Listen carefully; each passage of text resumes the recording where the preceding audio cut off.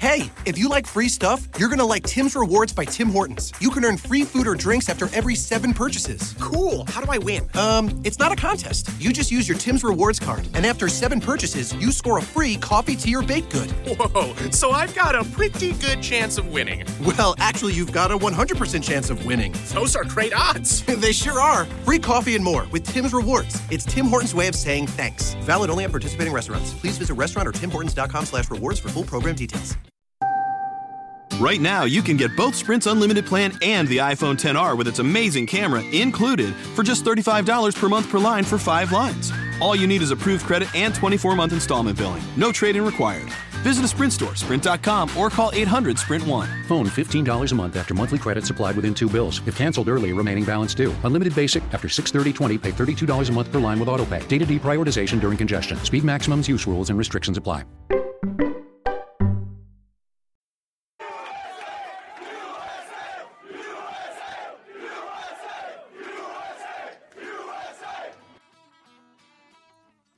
Thanks for listening to Uncle Sam's Soccer Podcast, keeping you up to date with the latest in American soccer. And don't forget to subscribe.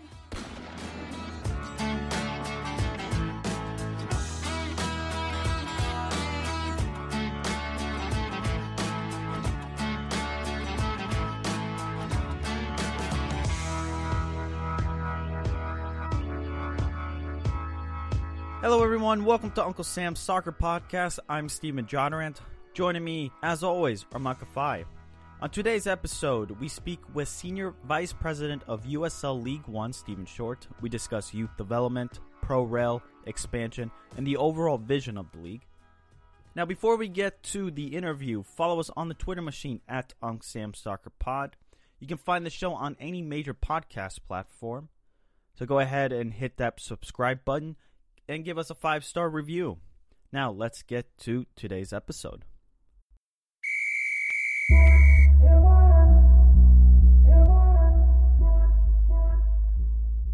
Joining us right now is the Senior Vice President of USL League One, Stephen Short. Stephen, how's it going? Doing great, guys. Thanks for having me today. Stephen, to make things easier for everyone, can you tell us about your background, your personal background, and then your role with USL League One? Oh, geez. I guess the short and sweet maybe is I've been with USL almost 9 years. Worked on all of our properties from Super Y League to the PDL, which is now League Two, and was able to be in a great position to help launch League One, and really been working on that for the last 3 years. And prior to that, it's been had a stint with EA Sports, which was pretty fun if you're a gamer. And before that, Disney Sports and the University of Tennessee Athletic Department. So been able to touch the sports industry on many different realms, and really kind of all culminating with launch of League One. Now, let's talk about the league itself. It launched in 2017. What was the thought process behind it? Well, we actually started that. We went public in, I think it was April 2nd of 2017. Mm-hmm. But we were working on it for about a year and a half prior to that, maybe even 2 years at that time. Part of that movement being when the USL Championship now, then I think it was USL Pro or USL, was contemplating the move to Division II status. And when we dove really into the move to Division II, we identified there was going to be a vacancy at the Division III level under U.S. Soccer. And at that point, we realized who's in a better position to launch another league when we received Division II status than USL. And with our, I think we're over 65 people now in our headquarters in Tampa, with the infrastructure we have on the media side as well as the team support services side, it made sense for us. And we knew that it was going to take some time. So when we launched in 2017, we didn't want to come out and just say, we're going to play in 18. We really had to be methodical and strategic about what we wanted to do. We wanted to not rush it, but we wanted to make sure we did it right. And part of that's the right ownership and the right cities, and make sure that we have plenty of time to onboard all the clubs to get them ready for their first season in the league. So we, from the outset, when we went public in 2017, was we're going to launch in 19. Which no pressure, right, to get it done, to find the teams and find the markets and everything behind that. But hopefully you guys follow us on Twitter. It was great to tour the country and to see these cities and to see the development of the game, to see the love for the game. And I mean, how many bars we visited and microbreweries, and on top of that, even some baseball stadiums to really sit down with everyone and talk about what they wanted in a pro team, if they even wanted a pro team, and really just find out what our fans wanted, and by our fans, I mean fans of the game itself. And it was pretty neat to hear what some of them had to say, and if they supported their local teams, if they knew there was a local team or not, and grow it from there. So we really took an all-inclusive approach to it, which I think is probably unprecedented when it comes to expansion in pro sports of, hey, here's where we are. Here's what we saw. Here's what made this city really cool to us. Here's why you should like it. If we missed something, let us know.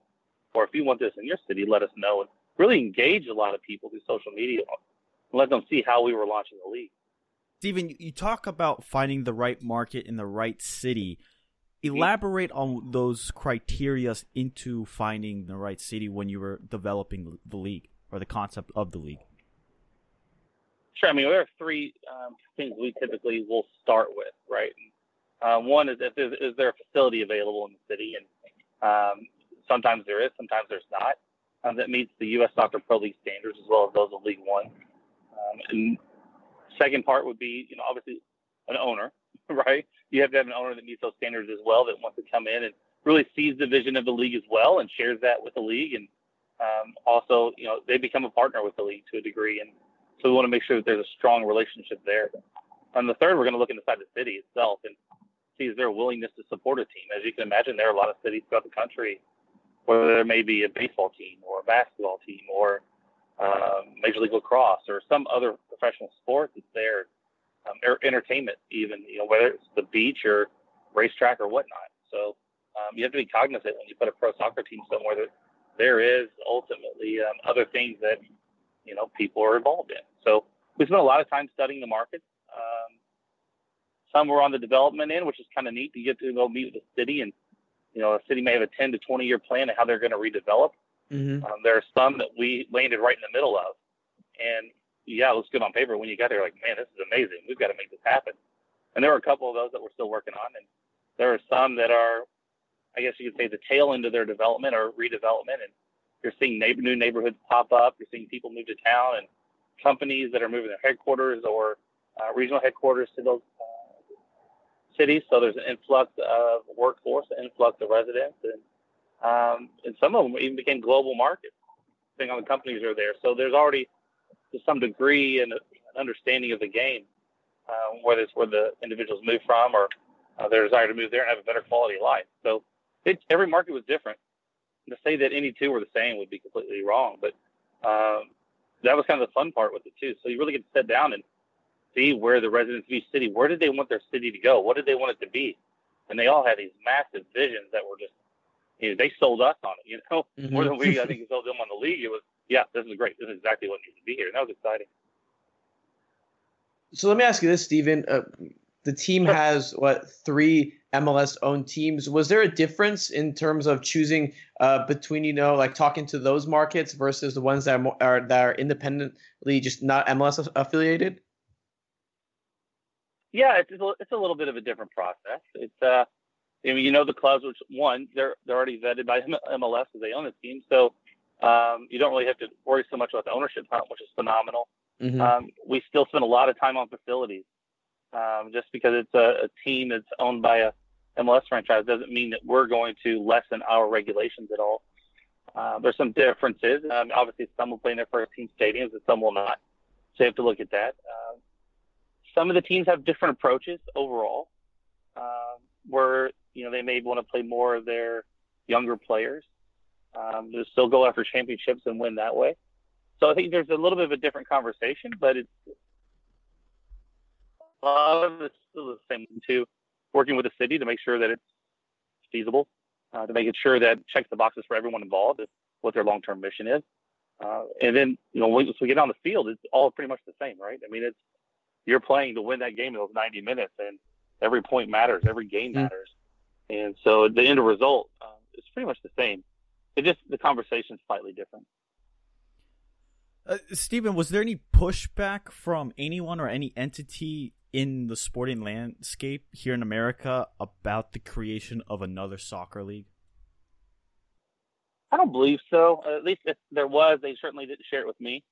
I think the great thing we had going for us is USL is already, we had the track record of the USL Championship, which at that time was just the USL, to see how we had grown that league steadily. At the same time, had the infrastructure and support behind it, and that the teams were performing well on and off the field and continuing to improve. I mean, that's a key point of it as well. So to say that another league coming in, no, I didn't really see that there was a lot of resistance to that, because I think we spent a lot of time with the individuals we met with explaining the landscape, right? A lot of people probably just needed more time to understand what is the landscape, especially some markets that maybe didn't have direct access to pro soccer. So there was a lot of learning there. And for us, it was important to learn what's already in their markets, right? So like if you're going up against a baseball team or something else, the cities needed to understand that, how those calendars worked. It was fascinating, but no, we really didn't receive any negative reaction to that degree. Maybe when we reached out to a couple other teams or entities that were maybe in some smaller markets that were going to some things, they may have some questions, but nothing overly objective. Now, Stephen, with the structure of USL right now, we have the Championship, League One, League Two. Why did USL decide to go this route to create the structure between the three leagues? And how's the communication like between the three leagues, between some people in the Championship, between yourself and League Two? Well, I think we looked at structures around the world. One were globally recognized, and you saw that in England, you saw it in Germany. I mean, if you want to look at Scotland or Italy, there were a couple out there, and people recognize that. Maybe in the years previous where you didn't have direct access to watch those matches or those leagues on TV, it maybe forced a little bit of a challenge. But we think we were right at a point where everyone kind of understood that structure. It really laid it out. If you looked at a visual chart, if you would, of our league, it was a little bit different. I mean, you had to really figure out how to tie USL Pro that time or USL to the PDL, and then down to the youth aspect. And really this new structure, this new system that was put in place, I mean, you look at it, it's cohesive. It is an entire system of the leagues graphically represented, and that makes it a lot easier, to be honest with you. I can tell you it's already made a difference in a lot of our conversations. And with even the clubs around the world that we've talked to, or people that reach out to us, and they can see that tie, right? So now we further define not only the relationship between the leagues, but the potential for player movement through that system. As for communication, I mean, it's easy. We all sit down the hall from each other, so it's not like we're in remote offices. We're all under one umbrella, and we literally, whether we're spending lunches together, working on initiatives, and I work with Joel Nash regularly on League Two, so we make sure that we're all working together, and as well as Jake and his team on the championship. And so we're all moving towards a common vision. We're not moving independently, if that's the question. But I would tell you, I mean, at our headquarters in Tampa, it's everybody moving towards the common goal with all the leagues involved. So what is this common goal that the entire, I guess, USL structure is going for? Well, it's been pretty upfront with the championship. I mean, we want to operate the best Division II and best Division III professional leagues in the world. We want to define a pathway for players to move from the amateur ranks to the professional ranks. We want our team owners to continue to see increased value in their clubs, and we want to see our clubs continue to make a difference in their community. It's not just plopping a team in the town and saying, "Come out to our games. We're here now." It doesn't work that way. So it certainly is ingraining our clubs in their communities, providing opportunities for players, executives, coaches, referees. We're seeing a lot of stadium development, which is huge for the game in the country. So I think to say it's one or two prong, it's truly a comprehensive plan for continuing to grow and stabilize the league. Can we get? We've got 36 teams in the championship this year.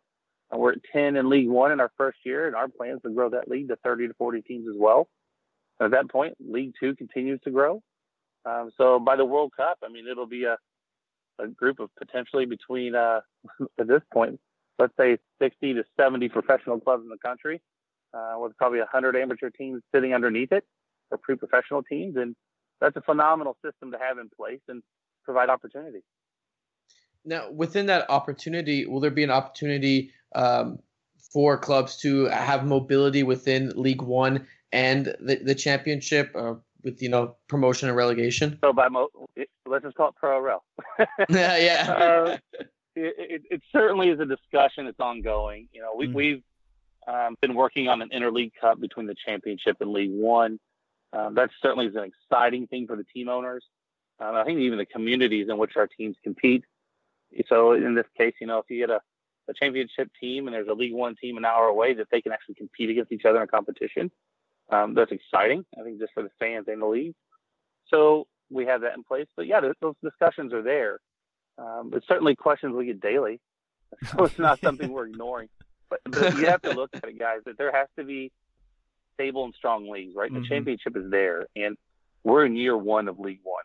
Right. Actually, we're not even in that yet. It's like 36 days away, something like that. So when you look at it, it's like we're 10 teams. As we continue to grow that league and we stabilize that league and grow a great North American footprint, it becomes easier, right? So you don't have to worry about one team in, one team out from the West Coast to the East Coast and switching back and forth. So you have to have that strong foundation there. And then we can start looking at the mechanisms that will allow that to happen. So a lot of the discussion around promotion relegation, just U.S. soccer in general, is the role of the owner and their vision for their soccer club. Within the USL network, are all the owners on the same page as far as the direction of the league?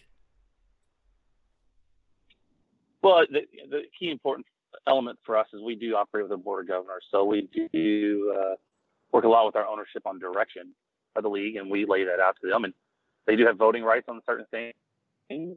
So it's a matter of us constantly being in discussion with them about where their club is going, where the league is going.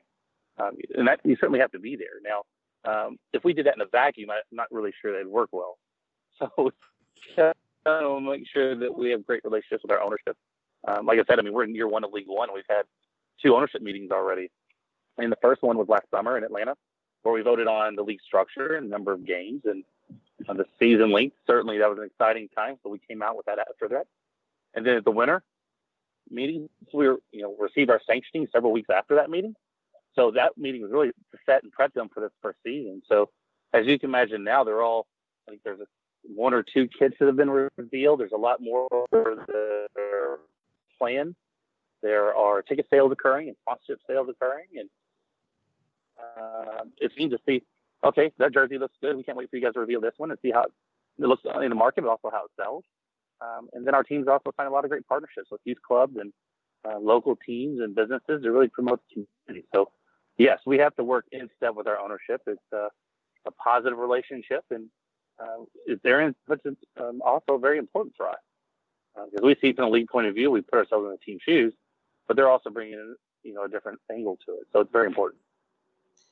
Absolutely, and and League One is going to expand to 12 teams in 2020, adding Penn FC and Rochester Rhinos. By the way, Rochester Rhinos, it's great to see them back playing professional soccer. But you mentioned 40 teams when we talked about the long-term vision for USL League One. Is there a timetable for that, or is that just like a long-term goal of sorts?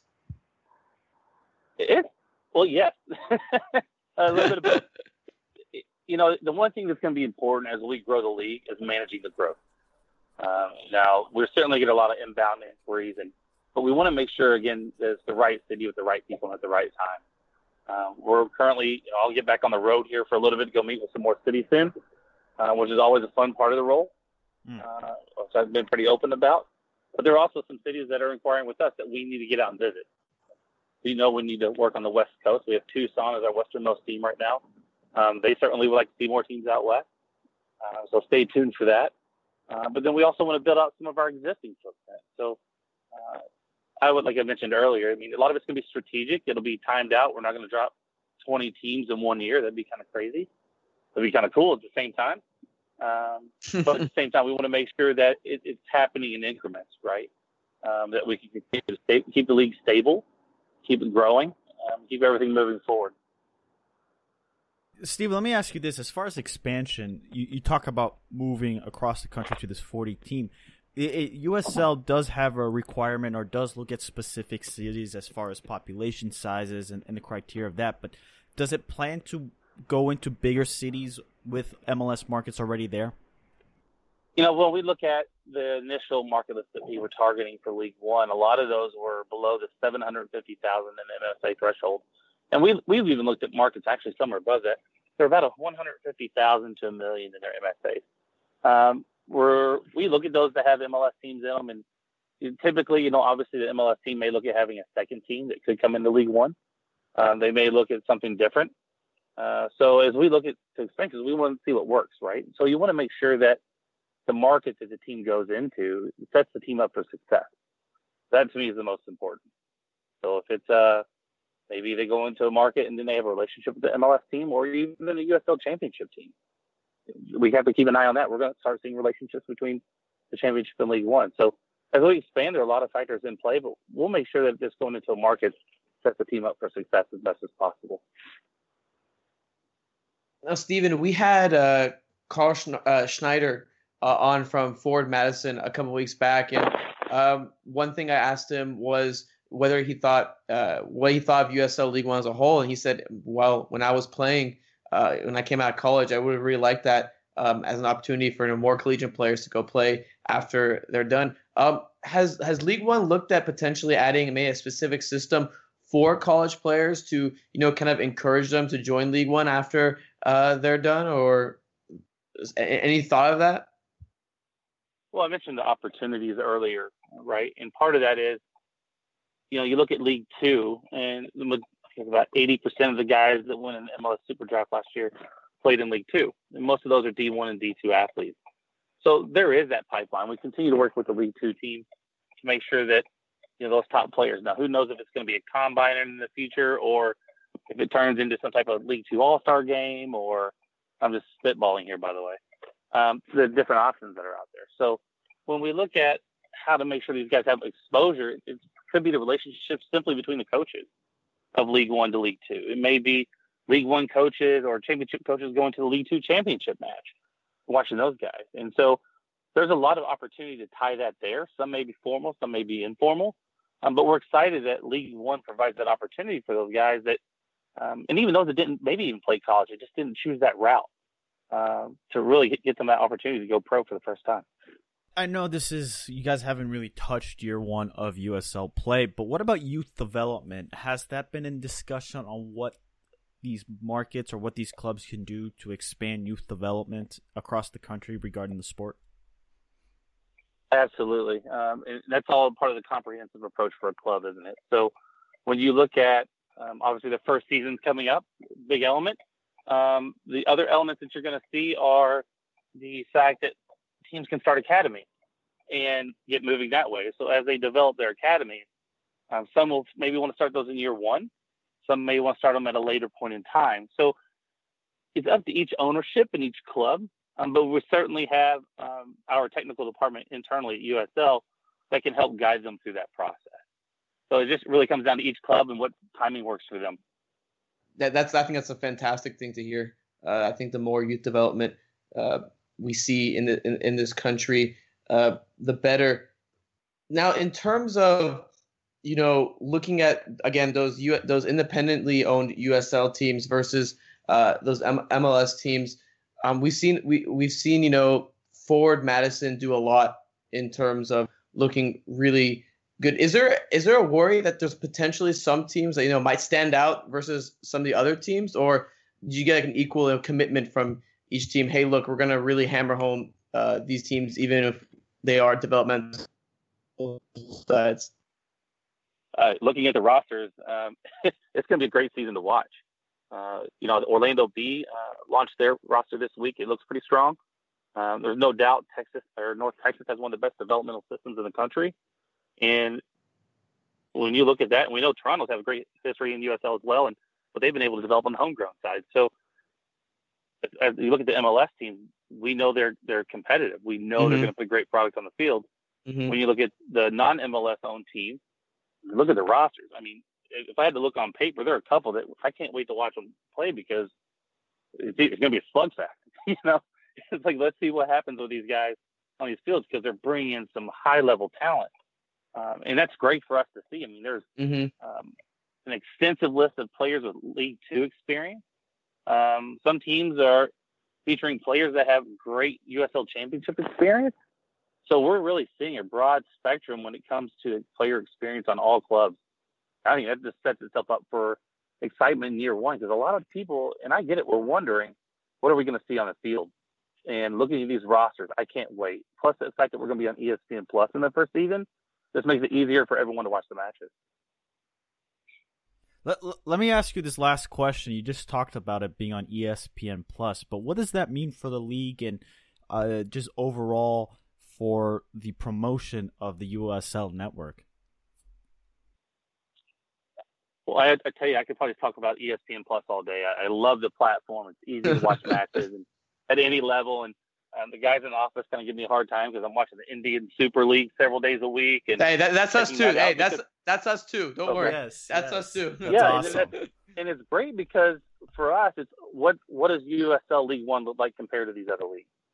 And we want to make sure that our broadcast is strong, because there's a great chance that more people will be able to watch that than the 5,000 to 6,000 in each stadium, right?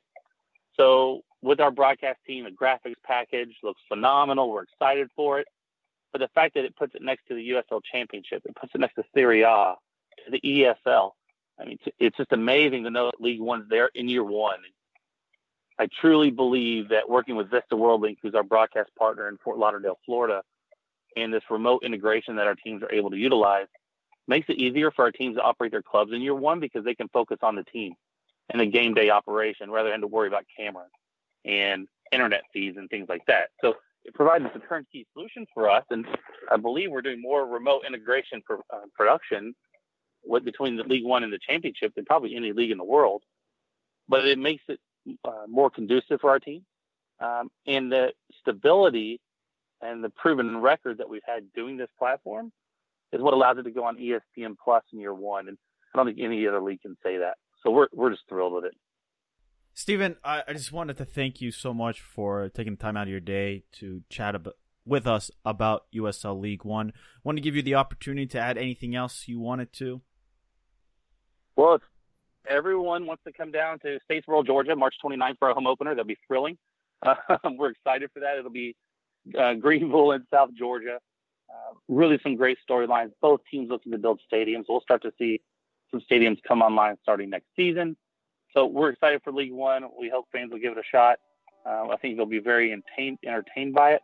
And I really appreciate your time today, guys. And if there's anything else you need from me, please let me know. Thanks again, Steven. Listeners, make sure you follow us on the Twitter machine at UncSamSoccerPod. There you can send us your comments, concerns, feedback of the interview at Armakafai, at Steven Jotter, and at Jake Watroba. And until next time.